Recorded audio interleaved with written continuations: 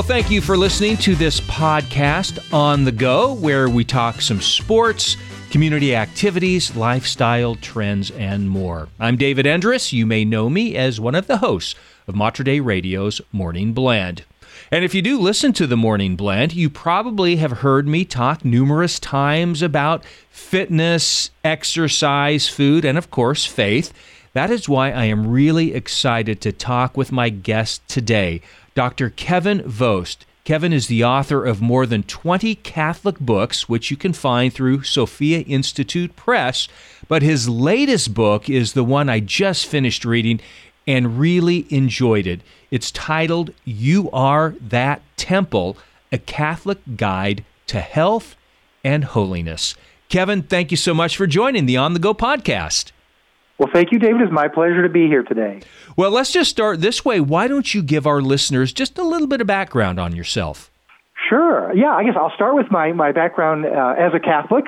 I basically say I was born and raised Catholic, went to a Catholic grade school and high school, church every Sunday. Though we didn't really talk about Christ and the faith much at home. In my late teens, I was interested in philosophy and read some of the wrong philosophers. And I considered myself an atheist for the next 25 years. Until in my early 40s, kind of through the guidance of the Holy Spirit, I ended up reading St. Thomas Aquinas for the first time and realized that everything that drew me away from the faith had been beautifully answered over 700 years before. So I came back to Christ in my early 40s, almost 20 years ago. Mm-hmm. Now, as far as the book goes, You Are That Temple on Health and Fitness, I have kind of three areas that I think are relevant. My professional training was as a clinical psychologist. And specifically in neuropsychology, I worked at a medical center's Alzheimer's center. I also did college teaching on the side, which was mostly developmental psychology, focusing on lifespan, which is like womb to tomb, the whole lifespan, sure, or psychology of adolescence or psychology of aging. So I'm kind of attuned to different health and fitness issues, how they impact us at every part of our life. Now, a second area that goes way farther back, I've loved weightlifting since the second grade back in the 1960s. I saw a weightlifter on TV. I remember I demanded that my dad go get me a barbell set. And thankfully, he did. Right. So I played with the weights for a few years, but by about seventh grade, I just was bit by the bug and did it ever since. So, I competed in strength sports, bodybuilding, powerlifting, Olympic weightlifting, tug-of-war teams, the Highland Games where you put on a kilt and toss the tree trunk, the caber. Yeah. So a variety of things like that. Yeah. And I also worked as a weightlifting and fitness instructor when I went through college. So I've always been keenly interested in exercise. And when I got older, I did some endurance activities too, like distance running. But kind of a third area that specifically ties into this book for me, my full-time main career for 32 years was doing mental and physical disability cases for the Social Security Administration. So again, from children through adulthood. So I kind of saw what was going on, firsthand in our nation. It was from 1984 to 2016, right, when we had the rise of various health epidemics like obesity, diabetes, non-alcoholic fatty liver disease, and other things. So in a sense, for the subject matter relevant to this book, it's my background in brain behavior relationships, in strength training, and my awareness of the impact of disability on the body kind of inspired me to try to share what I knew on this topic. That is awesome. So in the introduction of your book, you have a passage from the Bible's 1 Corinthians that I think really sums it all up. So I'll read this passage. It says, and many people are familiar with this, but it reads, "Do you not know that you are God's temple and that God's Spirit dwells in you? If anyone destroys God's temple, God will destroy him. For God's temple is holy. At that temple, you are." I got to tell you, that just, to me, Kevin, that just, says it right there. Eat right, exercise, and take care of the body that God gave you. Yeah, exactly. St. Paul just wrote that so powerfully and beautifully in 1 Corinthians 3. Then even 3 chapters later, he returns to the theme of the body is a temple. And so he also says, do you not know that your body is a temple of the Holy Spirit within? He said, so glorify God in your body. So yeah, we're called to show God thanks, to show God gratitude for these bodies by trying to take reasonable, proper care of them. Right. Yeah. And look, I'm far from perfect by any stretch of the imagination, but I do try to take care of myself. Yet, here we are today in America with all the knowledge, all the science about food and fitness. Yet, as you talk about in your book, obesity rates are at the highest they have ever been. What's happening? Yeah, they sure have. And to put it into perspective, I was born in 1961, and then less than 15% of the U.S. population was considered obese, and now it's approaching 45%. The last number I saw was 42, so it's almost tripled. And among children, it's almost quadrupled. So yeah, we've had this huge increase in our body weights. One study showed, I think it's like they said, the average American now weighs something like 25 pounds more than they did 40 years ago. So something's going on there. Yeah. And when you get that obesity, things follow from it, like diabetes has also shown similar increases in this condition called non-alcoholic fatty liver disease, where our livers are becoming, encrusted, saturated with fat. That's gone on there too. So yeah, something very, very important has happened. So one of the things I do in the book is try to look at, some of the reasons why. And there are many reasons why, but it seems to me, from my conclusion and the other experts I read, that in many ways it's because of fundamental differences in the way that we eat. Mm-hmm. Yeah, no, very much so. And I'll say this too, I'll preface this on our conversation. You say in your book that, folks should always consult with their healthcare providers, their nutritionists before embarking on any big changes in their diet and exercise. And you say that in your book too, but these are things that you have researched, that you have found, one of those being the growing rate in obesity. And I mean, is it the food we're eating? Is it the exercise that we're not doing? Is it all of the different distractions we have nowadays? The computers, you get the idea, all of the different devices out there. Mm-hmm. Yeah, exactly. In some ways, those things all play a factor, and some of them are even interrelated. Like, if we're eating the wrong kinds of food, and by that, I mean, for the most part, kind of moving away from natural foods, fruits, vegetables, grain, dairy, and eating more and more packaged and processed foods. As we're doing that, then it seems very possible, that's contributing to our weight gain, but it's also tends to make us more tired and less inclined to exercise. So that food factor also can reach into the exercise factor and have negative impacts in both directions. But kind of the good news is, if we can turn things around by changing our diet, and again, just as you said, the nature of those changes can change from a person to person, depending on your own age, your own individual genetics, what medical conditions you may or may not have. But if we can find the proper ways to eat for us, we're also likely to be less hungry all the time, making it easier to eat less. Right. And our energy level is likely to increase, making us feel, more likely to go out and either exercise or just do those normal physical activities that we need to do, like, get out and mow the lawn or something. Yeah. It's interesting. Just after reading your book, I've already made a few changes in my diet. And these are things that, again, people are doing already. You hear about the keto diet, ketogenics, those sorts of things. But one of the things that you seem to lean toward in your book is trying to back off a little bit on the carbs and lean more toward the proteins and the healthy fats. Now, again, you say everybody's different. Everybody has to find their own balance in how they eat and what feels good to them. But this seems to be a direction that you like to go in. Yes, that is true. And I point out that in the past I've written on this topic, and I was actually kind of down on the low carbohydrate diets, because I did a very low carbohydrate diet once as a teenager for a bodybuilding contest and lost a lot of weight, but then ate ravenously afterwards and regained 20 pounds in 1 week. So I thought, boy, I'm never going to do that again. But then as I looked back years later, I realized that for these bodybuilding contests, the diet was kind of extreme. It might be, diet soda and tuna and lettuce, and not a whole lot more. Right. So not only was my diet at that time low carbohydrate, it was also low fat and probably low protein too. So what I discovered, what was it, 40 years later, is that when I reduce my carbohydrate, not totally eliminate them, but for myself, it's usually under 50, 60 grams a day. Mm-hmm. When I reduce that and eat more healthy fat, and by that I mean just the fats that naturally occur in meats and eggs and olives and avocados and things like that, that I was able to drop, actually, I think 30 pounds in about 5 months, and I've kept it off now for nearly 2 years rather effortlessly when my carbohydrates were lower, but they were properly balanced by high-quality protein and a fair measure of normal fats that have been around with us forever in history. And I do point out, too, David, that I personally have found great benefit from the keto, but it may not be necessary for everybody. So kind of the underlying, probably even more fundamental message I put in the book is the idea of trying to eat more real food and less food that's been kind of man-made and ultra-processed, because that also tends to be food that is lower in nutrients and higher in things like sugar and artificially produced fats that we probably really don't need. Right. Yeah, so really what you're saying here is, yes, you lean toward that low-carb style of eating, but really for everybody, more than anything else, just stay away from the processed foods and stick with the whole foods like our ancestors in the Bible.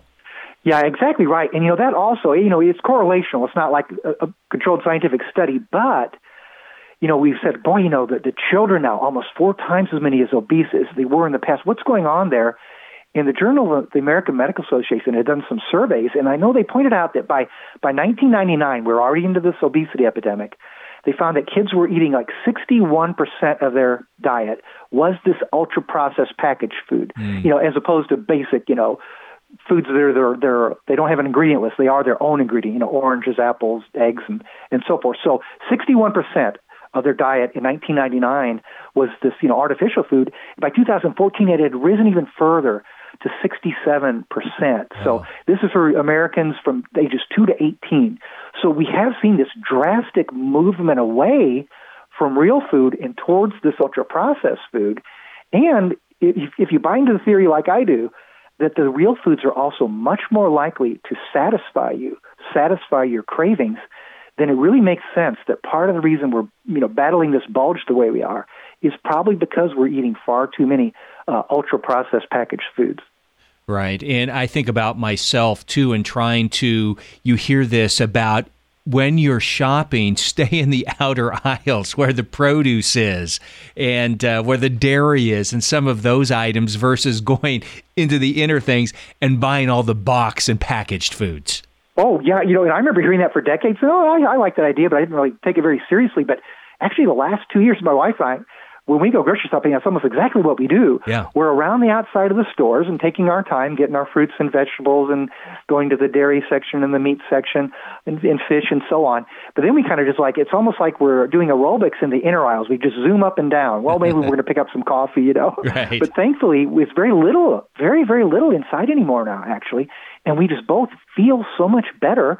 And our meals are actually far simpler to prepare, too, just sticking more to real foods. No, that's very true. I love that idea of, for example, kind of your suggestion last night. All I did was I took some grass-fed ground beef, a couple of eggs, and some leaves of baby spinach, and I just kind of cooked it up in a cast iron dish.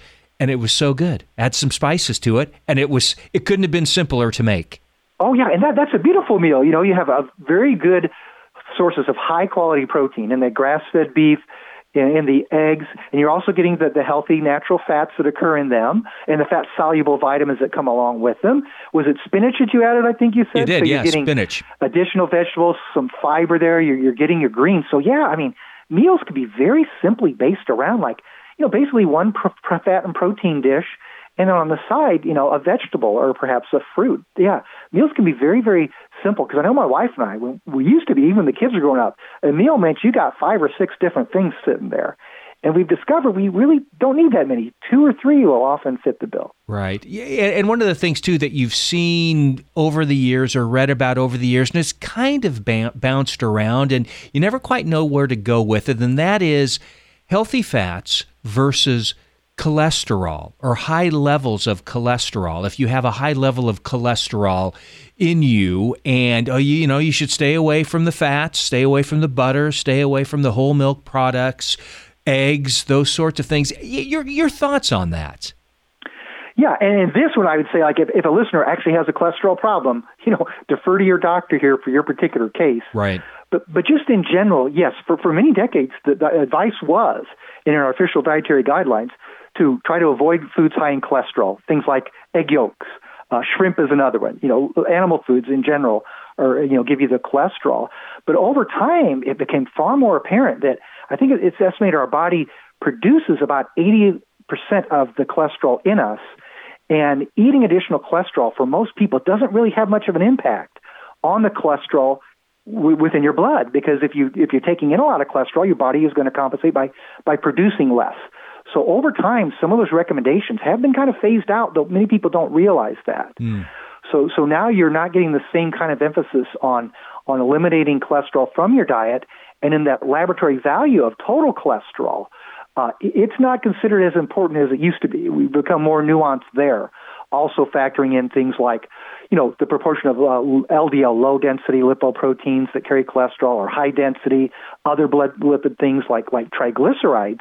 And I will say that often, for some people, like myself now, I eat a diet with quite a bit of natural fat, including saturated fat in it. Mm-hmm. I just had my physical, and my triglycerides, a measure of fat in the blood, I know that they're supposed to be under 140 to be considered good and healthy, and this time mine were 88, the lowest they've ever been. Wow. And at the same time, my HDL was higher than it had ever been, and this is when I had gone, at that point, almost 2 years of eating far more fat than I ever did, but it's virtually almost all entirely fat that naturally occurs in foods, not added manufactured oil. Right. Well, that's very interesting. And I don't know if you've ever read the book, and this is one that I read, gosh, it's been quite a few years ago, and I kind of liked it. I mean, I enjoyed what it was talking about. Again, how accurate it is, you kind of have to judge for yourself when you eat and how you feel. But this was about eating for your blood type. And I was am a type O type blood, and that was more of the meat eaters, the original blood type. Have you ever seen that one? I've not read that, but I have heard of it. Yeah. And I don't know for sure, how to evaluate it, but on the face value, there are significant individual differences in us, and we can be grouped together by the ones that we share with other people. So, I mean, I can't say for sure. Yeah. It's possible. I mean, it seems reasonable, because there definitely different people are impacted by different kinds of foods, and kind of part of what we need to do is find out what really meshes best with our own body. No, very much so. I want to talk about fasting, because certainly that has been a big part of many faiths throughout the centuries, obviously including our Catholic faith, and here we are in Lent, so it goes right along with that. But you talk about fasting in your book, and again, I kind of find fasting a fascinating look on how we incorporate that into our lives and into our diets. Yeah, and I've been reading up on it mostly just in the last few years, because, again, I came from this weightlifting, bodybuilding background in the 70s and 80s, and the mantra was like the exact opposite of fasting. Keep that body pumped up with fuel. Eat, every 2 to 3 hours. So I always had this idea, well, if I'm going to fast, if I'm going to go a period of time without food, that means I'm going to shrink, I'm going to get weaker, I'm going to get smaller, I'm going to get tired. But I have found in recent times that no, I mean, the wisdom of the church for spiritual reasons for so long also has physical benefits. It can do our body good to have a rest from the constant digestive processes, from constantly making our pancreas excrete insulin to deal with the sugars we take in. So I have found, I mean, there can be great, physical in addition to spiritual benefits from fasting. And again, it's something that can apply, in different ways to different people. One of the most simple ways I use it now is before I changed my diet, I would eat at nighttime watching TV, and I might have something sweet and say, oh, wow, that's too much sweet. I need something salty now, and then I need something salty, and oh boy, I need something sweet to kind of tone that down, to kind of keep going back and forth. But anyway, now after supper, maybe some small, sugar-free dessert. I usually stop eating at 5:30 p.m. It just works for me, and I'm an early riser. And then I get up in the morning at 4 or 5 in the morning and have a cup or two of black coffee and water. Then I go to the gym and work out. So I end up eating at maybe 7:30 in the morning. So for me, it's only 14 hours I go, fasting. Yeah. And for me, that's enough to make me feel good and make a difference.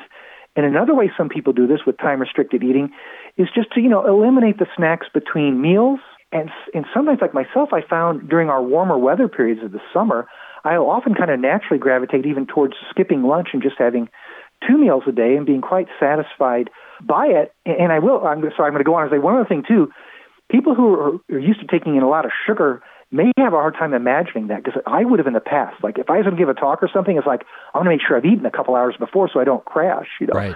But when we move away from the sugars and adapt our body to functioning more on fat as a fuel, we really tend to become more mentally sharp and have energy, when it's been several hours since we've last eaten. Right. And I will mention, too, in your book, I mean, we're just kind of touching the surface here on some of the generalities of your book, but you get into specifics. You get more into the science of things that are happening in your body, the insulin, why it's occurring, those sorts of things. So I encourage people, if you want to learn more and hear more of the science behind this, You Are That Temple, Kevin's book, gets into that a little bit more in depth, and you deal with it more than we are here in broader terms. So I just give people the heads up on that if they want to get a little bit more into the science of it as we talk about it. Well, look, let's turn our attention to fitness now and exercise, because I've always believed, and as you say in your book too, you can have the nutritional aspect of your life, but there's got to be some movement involved there as well if you really want to have a healthy lifestyle. And you talk about that. There does have to be some movement. Yes, exactly. And kind of one fascinating area is that some recent researchers showed all these benefits to the brain that come with exercise. Both with the kind of strength training exercise like calisthenics or weightlifting, and also with endurance exercise, be it running or swimming or biking or walking. So there's all kinds of health benefits that accrue from that proper exercise. And another area that's a big area in research is, our population, is aging. We have some, the baby boomers are getting older. There's more of us who are getting up there than ever before. And if we're going to preserve our function as we get into the later years, there's almost nothing more important than stimulating our muscles with exercise, because it's the old saw, use it or lose it is really true. Right. We can maintain more muscle mass, which will make us more able to do the basic activities of life, even just getting up out of a chair and walking, or when we're a little younger, maybe, being able to carry our grandchildren around. So there's real positive benefits that will come to us if we train our bodies to be strong and enduring, as much as, we reasonably can throughout our lifespan. In the book, you kind of break it down, too, in fitness in regards to there is the weight training, the strength training, if you will, versus the cardio, which would be running, swimming, biking, those sorts of things. And you lean toward, I think, as I gathered from your book, like you can do a little of both, but you don't have to overdo it. You don't have to be totally exhausted to get in a good workout. In fact, that's kind of defeating the point. Yeah, exactly right. And even there, I give a quote from Pope Pius XII, where he talked about the church being all for physical culture or proper care of the body if it's kept in proper proportion. So, right. We want to keep it. Yeah, and he even says exercise should energize us and not drain us. So we shouldn't overdo it. And I say, like, for strength training, it can literally be as little as one workout that takes less than a half an hour, one day a week, can have measurable improvements in one's strength, and maintaining one's muscle mass. And for the aerobic training, it doesn't have to be, running sprints and exhausting yourself. Simple activities like walking on a regular basis, even if it's walking your dog or mowing your lawn or vacuuming your carpets, that milder form of exercise done, in a reasonable amount almost every day can just also give you wonderful health benefits. So it's not a matter of having to huff and puff and sweat for hours every day. It's interesting that you say that, because I love that section of the book where you talk about just everyday activities that you can count for physical activity. And I noticed this myself during the spring and summer months, going out and doing yard work, mowing the yard, being in the garden. You can come in from a good couple of hours of yard work and you've gotten a good workout in. Oh, absolutely. I'm the weightlifter of the family, but my wife is the gardener of the family. And on a good summer day, she outlasts me by a long shot.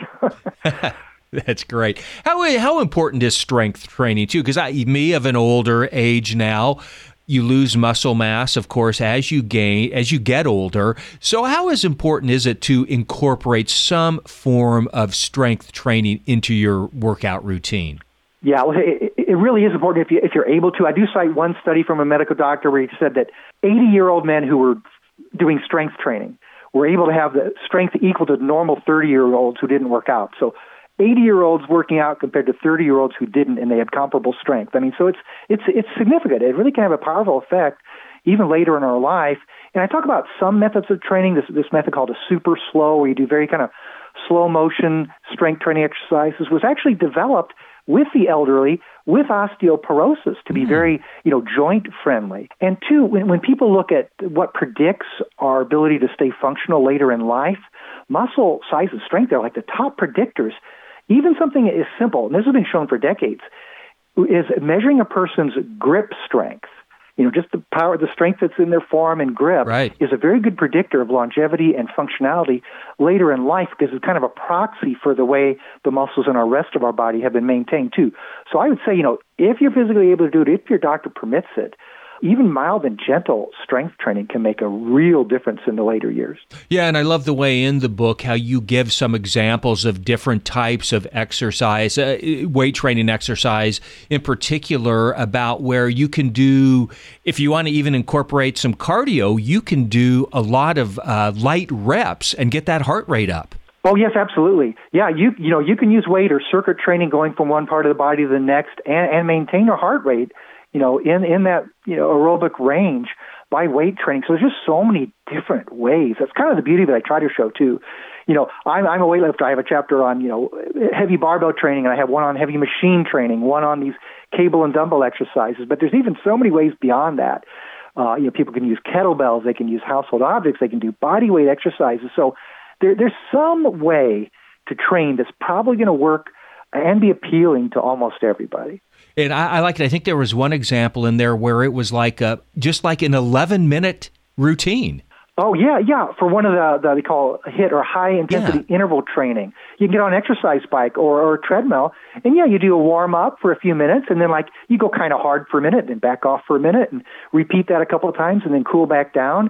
And in 11 or 12 minutes, you've got a pretty thorough workout. Yeah, one of the things I've tried to do, being here in the Northwest, a little cooler, so this is a little easier for me, at least when the weather warms up in the spring and summer. But I just like to go over to a track, and where I would used to say, okay, I'm going to go over to the track and I'm going to run 3 miles on the track. And if it's warm, boy, I'd be exhausted after 3 miles if I'm going at a pretty good pace. And so what I've tried to do, and kind of incorporating what you're talking about, is maybe only running 1 mile, but then doing interval wind sprints and trying to, diversify that.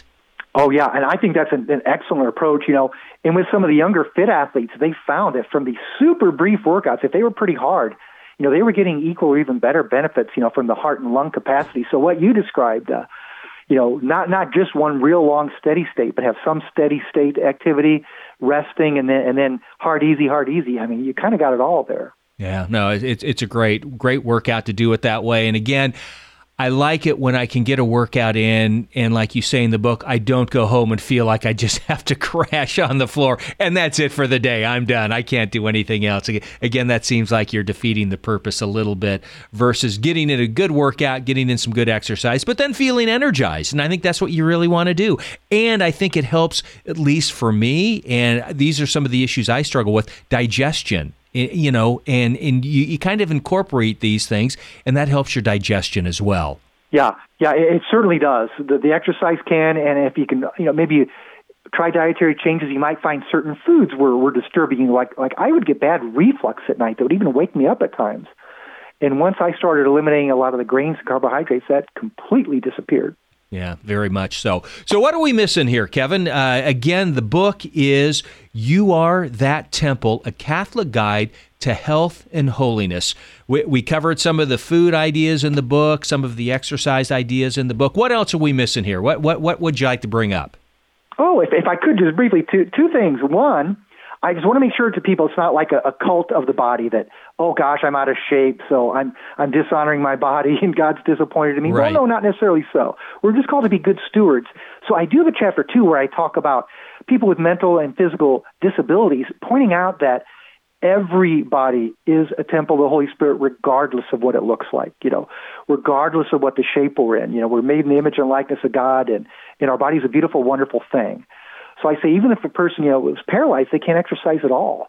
Maybe they can have some control over the kind of foods they eat to try to keep that healthy, or they can learn about exercise and nutrition and try to pass that information along to their grandchildren, So, but just in general, keep remembering that everybody is a beautiful temple, regardless of what shape it happens to be in at this point in time. And then I want to say, too, one of the things that excites me most about You Are That Temple is that it concludes with 23 what I call temple tender tales. And these are like brief personal stories from 23 modern-day Catholics and how they maintain their health and fitness and how taking care of their body has helped them in their spirituality and in just reducing mental stress and a variety of things. So I was blessed by the fact that 23 people, I think it's 18 men and 5 women, were willing to share their stories. That's wonderful.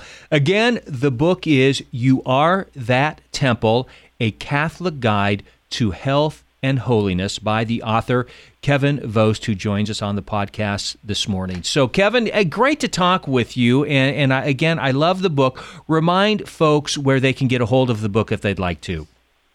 Sure. The book is by Sophia Institute Press, so their website is sophiainstitute.com. And I usually like to point out, too, if you happen to be blessed to have a Catholic bookstore in your area, they may have it or be able to get it. All right. Very good. Again, it is a wonderful book, You Are That Temple, by author Kevin Vost.